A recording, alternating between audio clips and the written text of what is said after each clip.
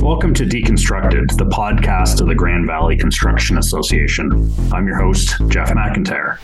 We talk with construction industry leaders to break down the issues affecting our businesses. The objective is to understand them better and move towards building a stronger and more collaborative construction industry here at home and across Canada. Today's guest on Deconstructed podcast is Ayo Owodunni, and I'm a big fan. I'm telling you this right now, and I'm going to set you up on a pedestal that you're sure you're going to be able to live with yourself for the balance of the day. I've heard a lot of people speak over the years, and I'm talking about Robert Kennedy Jr. before he got insane, Bill Clinton, Bruce Mao, and all those situations they spoke, and I didn't want the discussion to end. So I met you last week. And when you were talking, I was on the edge of my seat, and I was so excited to have this discussion with you and further conversation. So, Ayo, welcome to Deconstructed Podcast. All right, you really did set up on the pedestal. Now I'm nervous. No, it's a great pleasure being here. Thank you so much for having me, Jeff. So you're a very complex individual. I've been literally, you were a stranger to me, other than knowing that you. I live in the city of Kitchener. You're a Kitchener councillor. I'd seen you, but I didn't really understand you. I did a bit of research, and we'll talk about that today.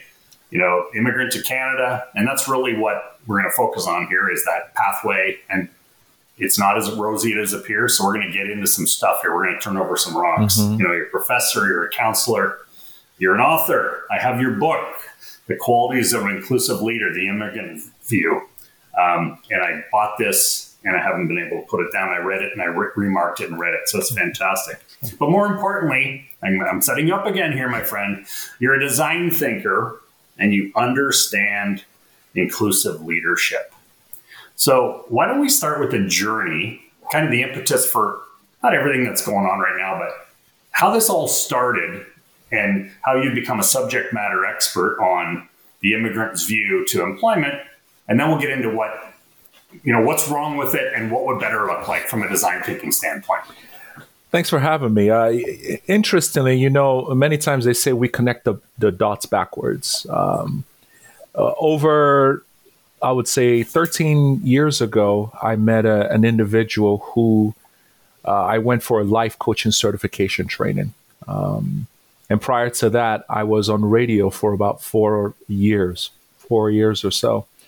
I hated my time on radio. I was like the Mike Farwell in Lagos. I was on the morning show, and I did that for quite some time. And I loved it. It was talk show, but I hated the money and the salary. So I think what happened over a period of time was I didn't realize it, but radio was helping me with my communication skills and my eloquence.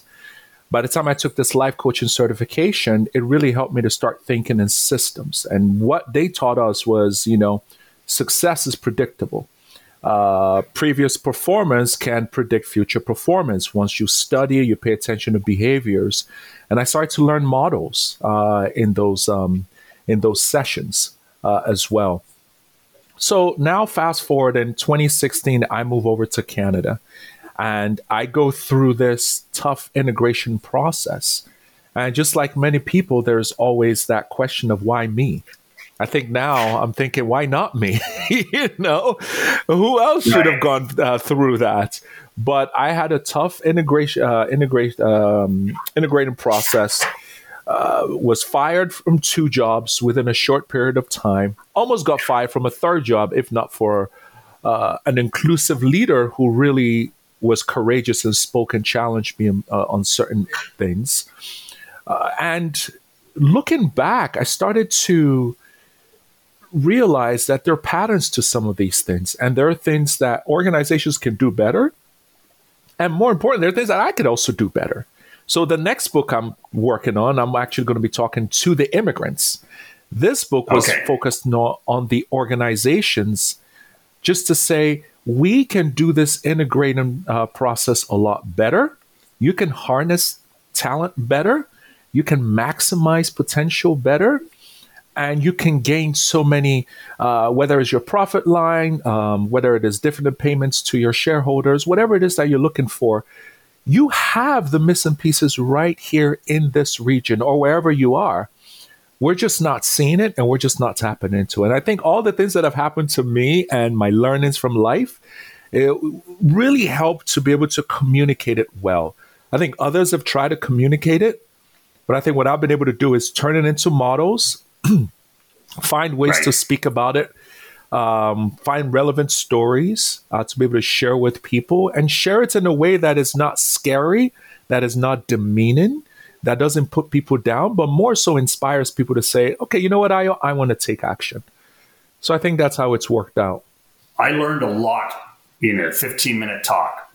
First thing I learned, there's basically 3 access ways that people immigrate to Canada. Mm-hmm. And they're very different pathways. Mm-hmm. Mm-hmm.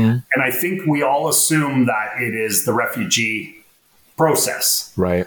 And that fear is based, and all your concerns are usually based from the unknown. So can you educate me again and everybody listening about those 3 pathways? And the numbers are really interesting, like the percentages, mm-hmm. right? So mm-hmm. we all think it's immigrant, it's refugees. It's not. So what are the 3 pathways into Canada?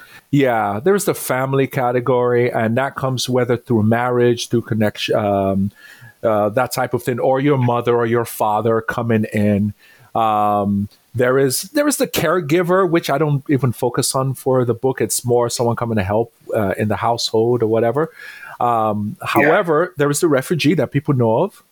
But there is also the economic category, which right now is 58% of immigrants that are coming in, and is going to be projected to be about 60% by 2025, I believe. So at the end of the day, who are these economic So think about it. That's the largest number of immigrants that are coming in comparison to decades ago in Canada, where it was not that large of a number. Daniel Bernhard, who is the CEO of, it's called the Institute for Canadian Citizenship. I was watching one video of his online, and I thought it was just phenomenal, where he shared the immigrants that are coming in today in Canada are different from the immigrants that were coming in a generation earlier. Right. And I can give you examples of people that I know. So I'm not even just talking about people I read, people that I know that are close to me, that were my friends in Nigeria. These individuals owned investment properties. One individual was the former CIO of a well-known beverage company that is also here in Canada. My wife worked at PwC in Nigeria before coming over to Canada, and she worked on multiple projects and led that over in Nigeria. I just got a call from someone that works in KPMG in Nigeria that just moved here just last week, and the caliber is not different. So you have individuals that are extremely smart, that are very well educated.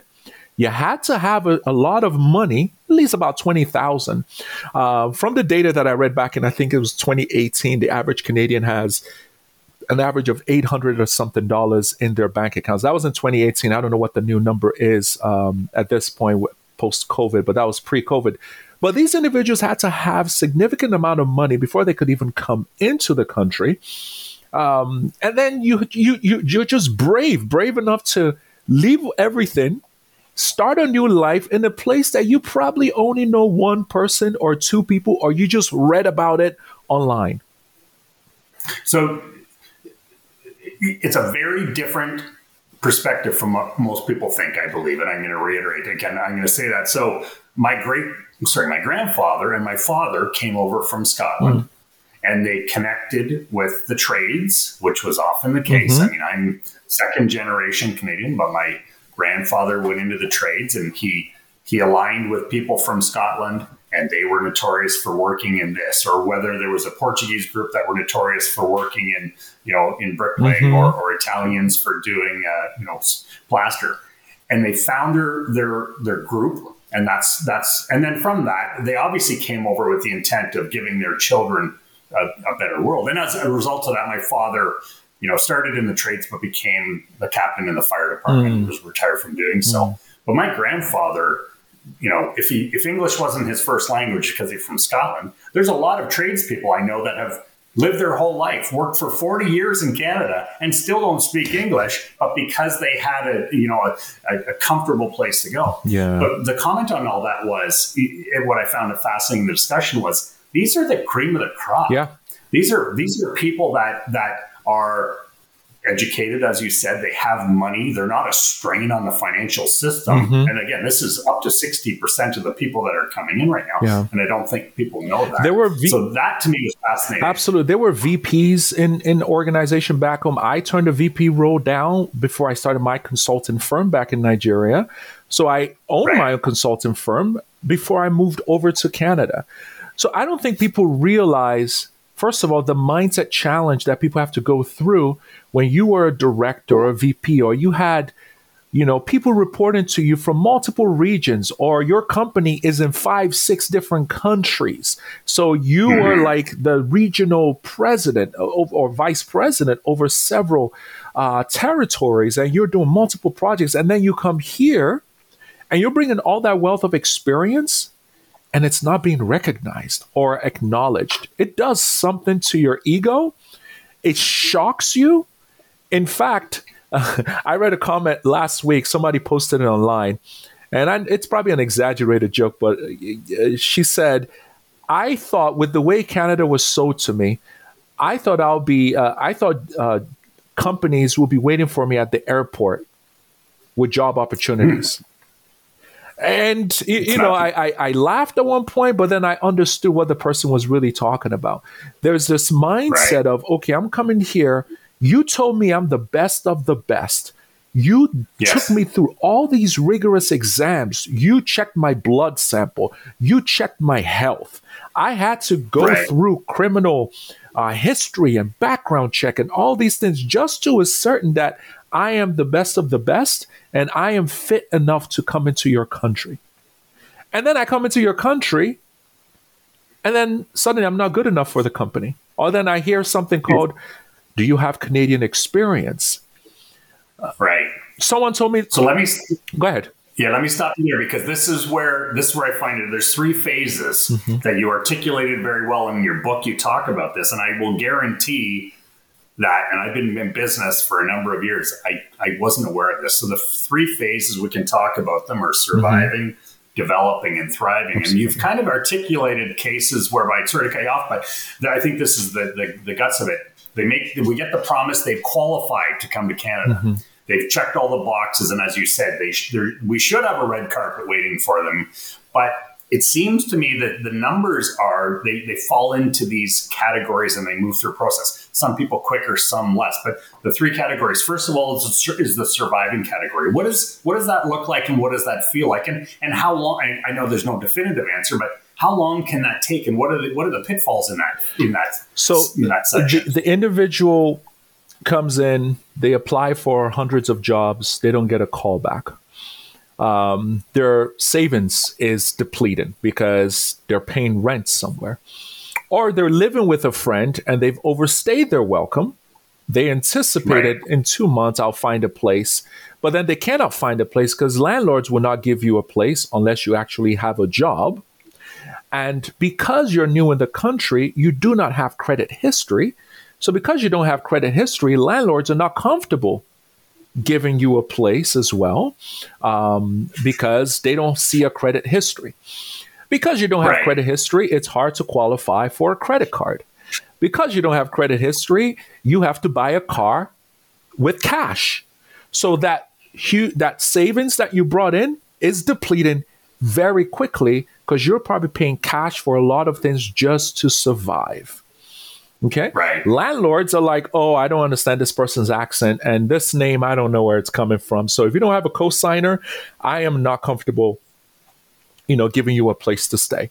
So you don't have a job. Are there exceptions? Or are there exceptions where a sponsor, say a professional services organization, not everyone can fall into this bucket. There have to be some soft landings where, whether you talked about PwC or KPMG, I would assume there has to be some level of sponsorship, or are they all, and I hate to say it, does everyone feel this and go experience this surviving stage?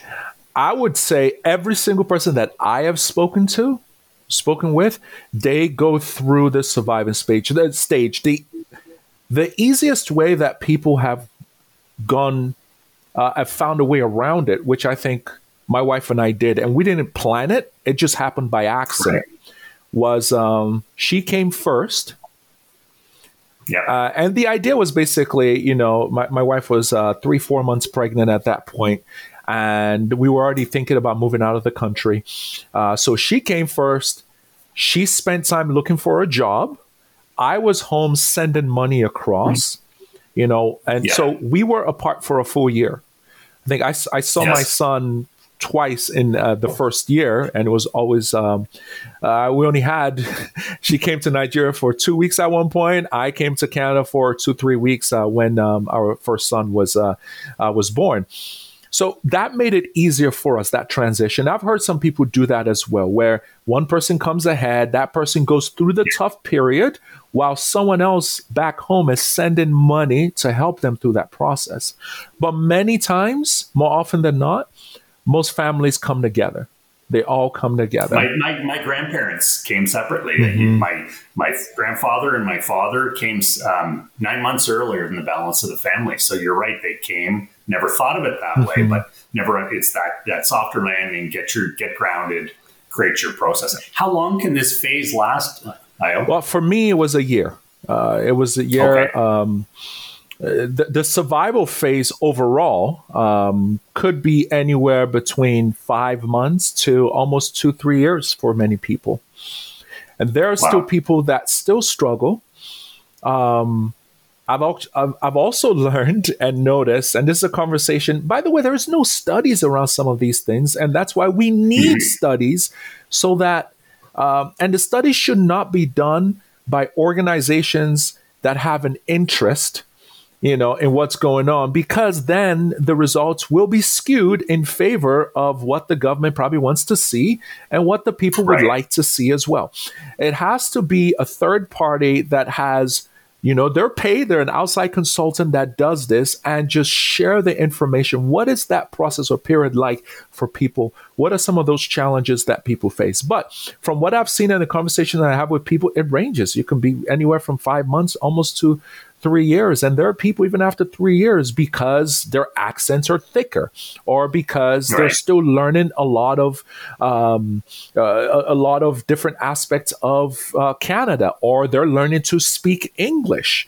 That process goes much longer for them in comparison to someone like me, or that spoke English all their life. It made it easy. But even for me that spoke English all my life, it was still a 1-year challenge, So I'm fascinated by this, and I think you're bang on. It's that bottom line, immigration is our future. Let's just accept the fact. Let's take the data and the learnings that you've shared and start elevating them, shining some light on it, and make it bigger. So we talked about the surviving phase, and to be honest, it sounds horrific. Oh, it is horrific. To a lot of people. Yeah, sorry. Let's paint a picture. So this podcast is called Deconstructed intentionally, and it's not demolition. It's breaking everything down, deconstructing it, understanding it better, and building it back up. Like that's the intentionality of what we're doing. So the second phase, as we're building this better now, is the developing phase. So we talked about the surviving. It sounds horrific.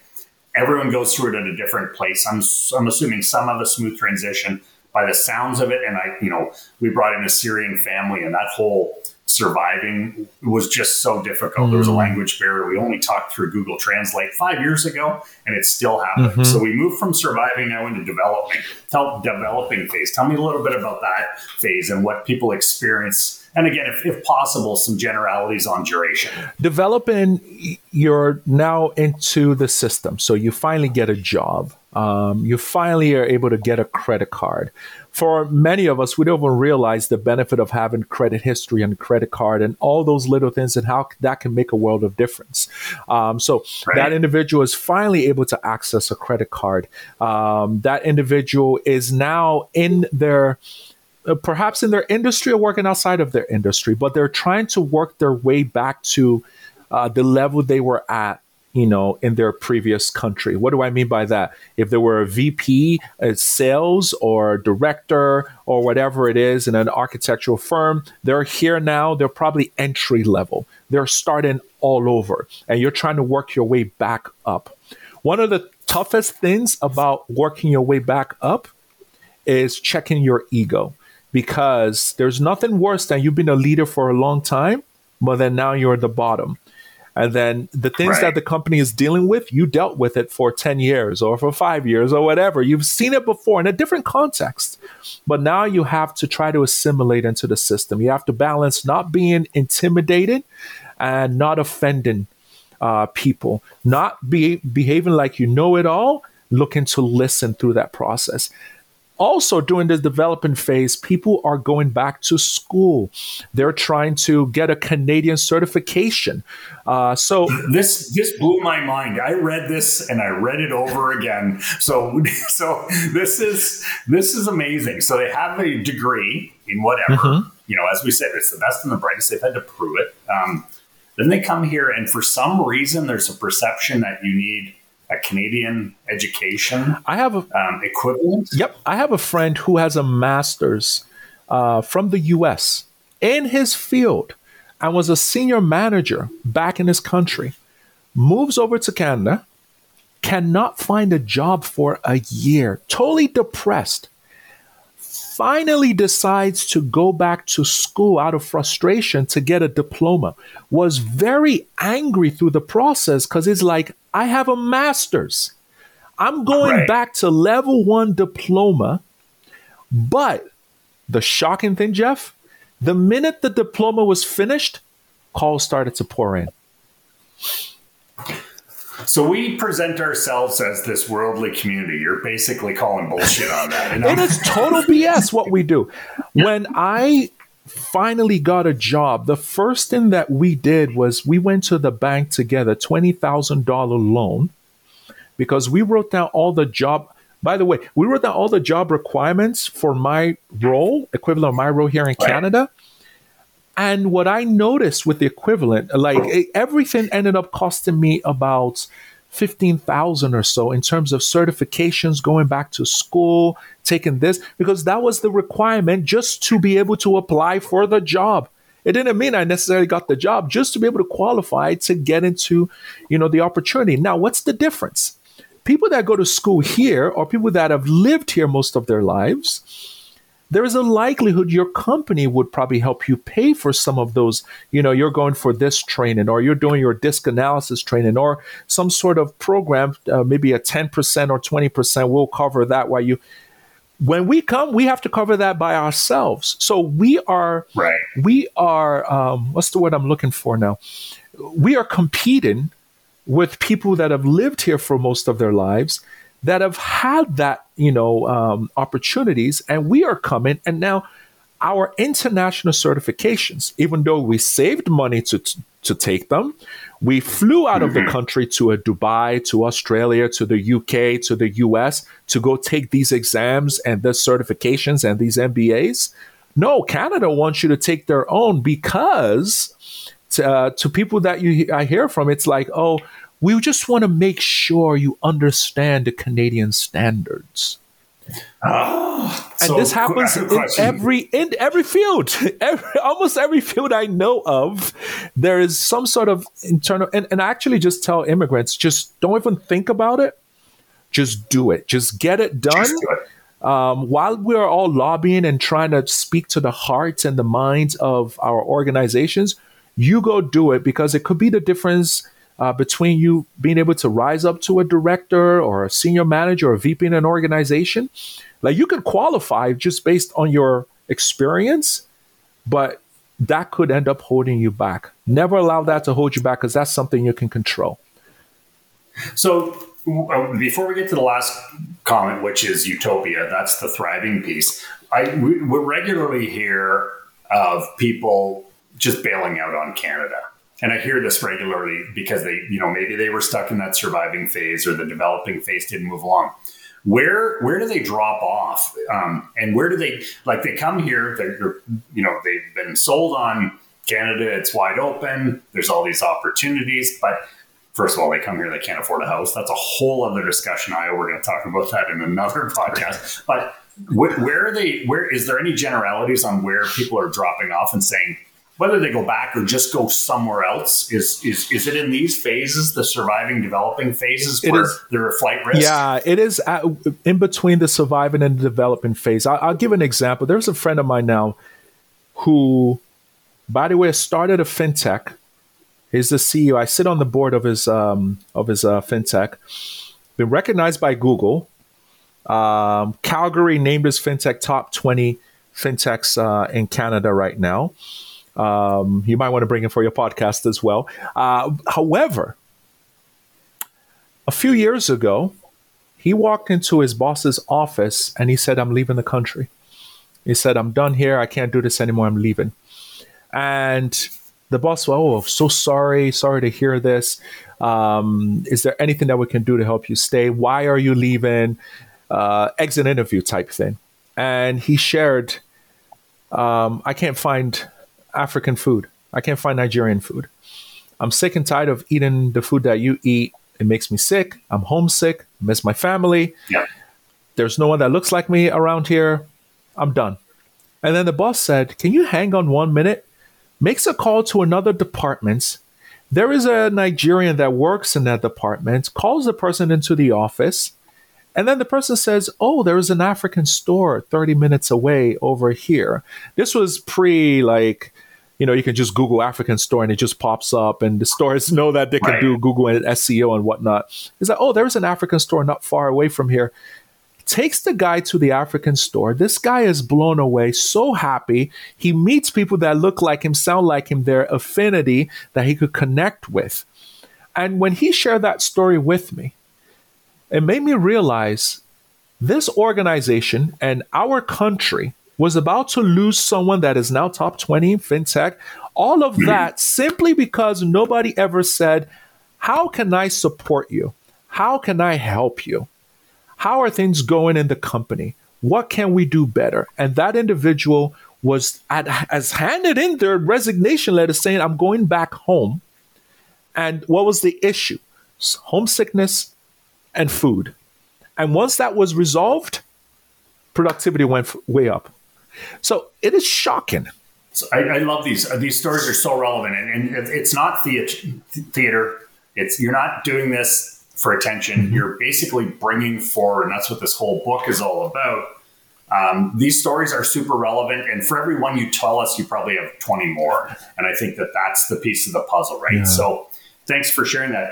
Thriving, obviously, it sounds like, what's another word for thriving? Thriving. I mean, it's pretty straightforward. Yeah. But what does that feel like? And then does that become... do they become a conduit then to say, okay, the first couple of phases were shitty, but it's all worth it now? Or is there still a little bit of resentment potentially on the journey that they've been through? In the thriving phase, people are doing well. They've moved up to a good place. They're making good money. They're now able to start investing. They're now able to also give back. So for some people, there could be bitterness because you went through a tough period of time to be able to get to the thriving phase. For some other people, it's an opportunity to start giving back. It's an opportunity to start serving. When you think of the Maslow's hierarchy of needs, you're looking at the self-actualization level at the top. Right. But here's what's interesting, Jeff.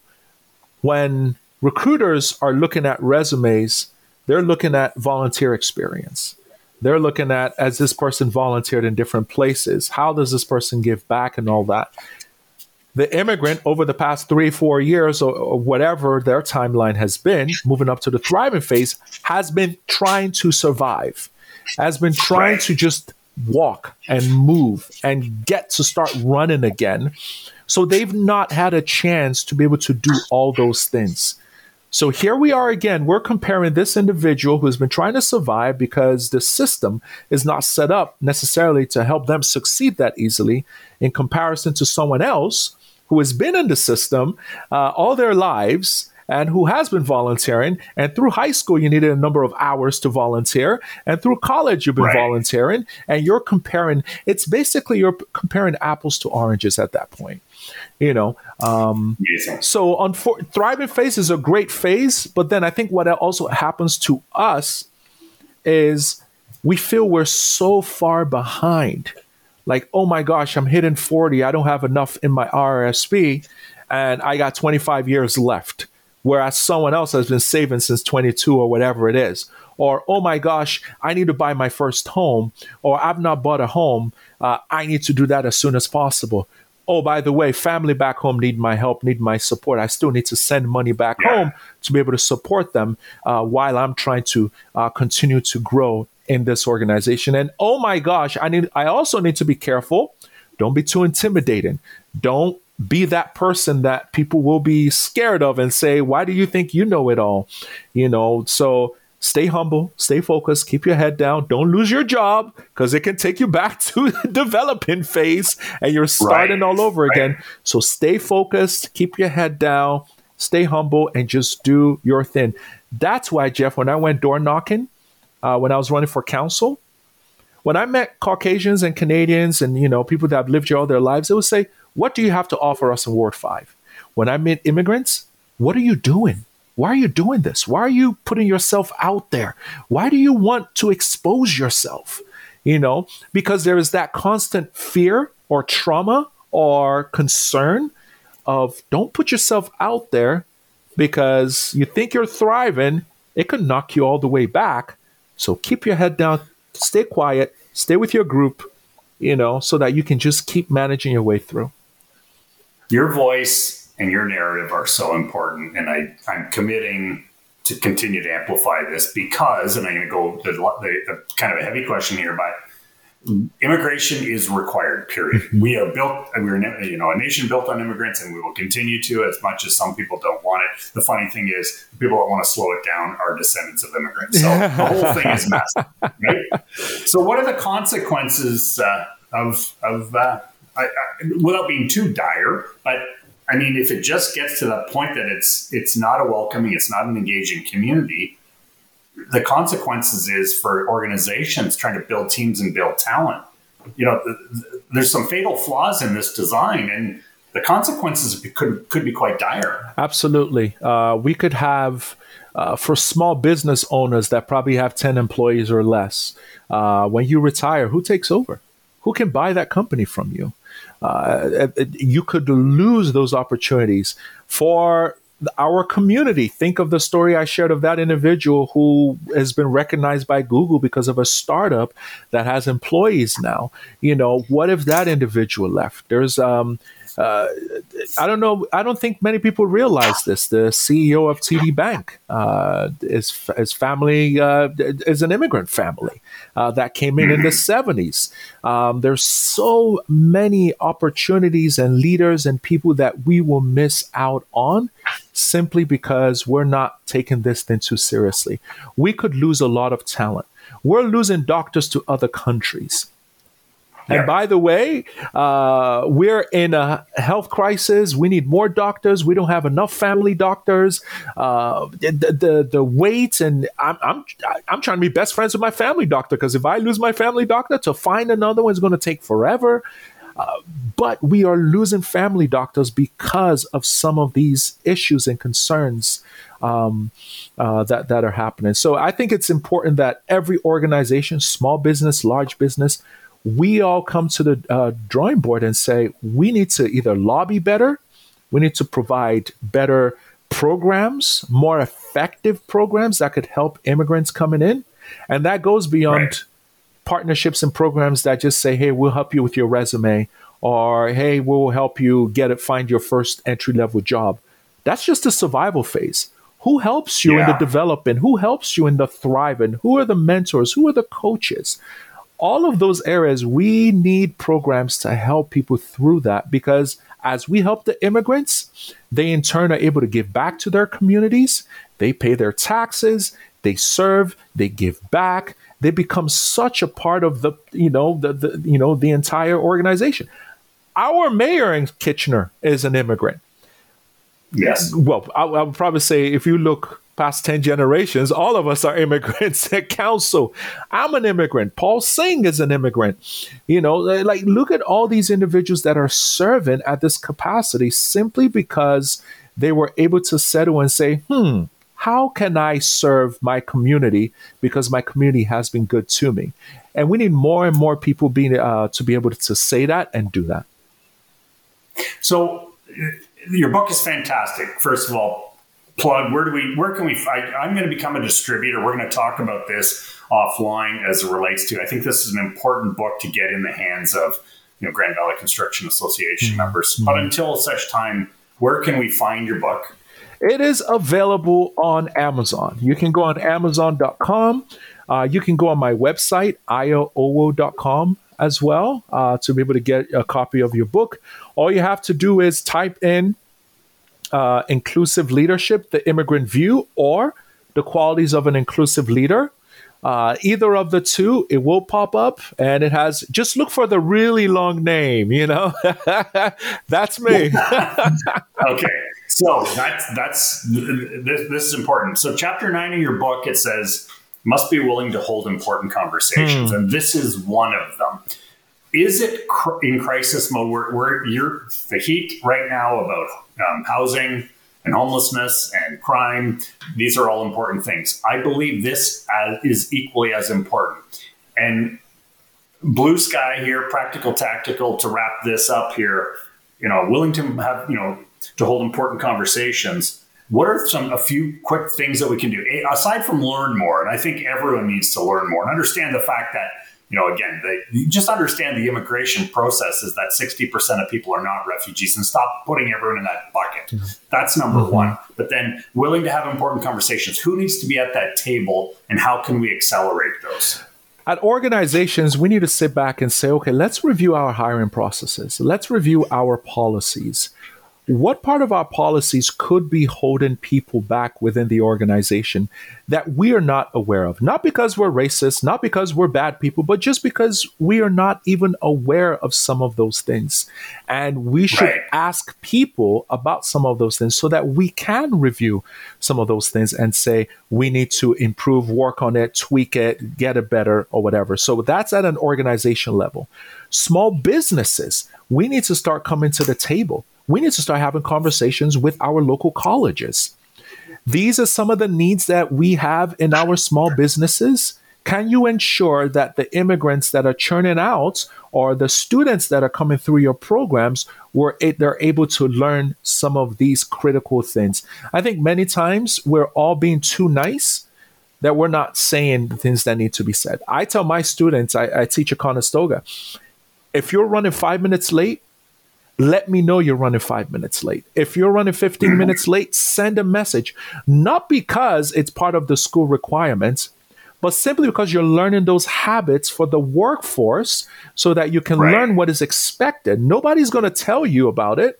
You're just going to lose your job and not understand why you're not at those levels. So we need to have those conversations. Our rural communities, our small towns are in dire need of a different set of immigrants that are separate from the ones that are necessarily coming in. They're probably looking for more blue-collared workforce in comparison to, the bigger cities that are looking for white-collar type workforce.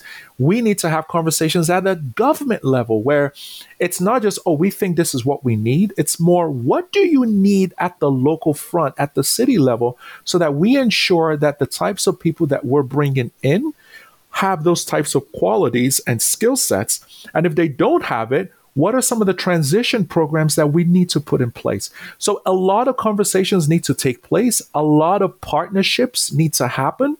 Right now, what I see is, this settlement agency only works with permanent residency. This settlement agencies only work with refugees. This settlement agencies only work with, I don't even think I know of any that work with students. But there are so many different settlement agencies focused on one thing that reports numbers to government. And I'm like, we're working in silos here. This is a larger problem. Let's bring people together. What do our small businesses need? What do our large organizations need? What do our communities need? What do our rural towns need? What do all these needs, what are they? And then how can the immigrants are out there. How can we find the right ones that can add great value to our organization, our community, our cities, our towns, and our country at large? Ayo Owodunni, thank you. You're an author, you're an innovator, you're a city councillor, you're a coach, but more importantly, you are an educator. Today's discussion was incredibly informative and a little concerning. You helped us understand who the immigrant really is, and you talked to us about how they're sold on the opportunities in Canada, but that's really when the challenges begin. And the phases of introduction and integration into the community are much more difficult than they appear. This discussion is not over, it's just beginning. Thank you very much for joining us on Deconstructed. Thank you so much, man. This was fantastic. Have a good one. Bye-bye. Thanks for listening to Deconstructed, the podcast of the Grand Valley Construction Association. You can subscribe to Deconstructed in your favorite podcast app to get notified when it's live. If you want to learn more about the Grand Valley Construction Association or know someone we should have on the show, please contact me at jeff@gvca.org.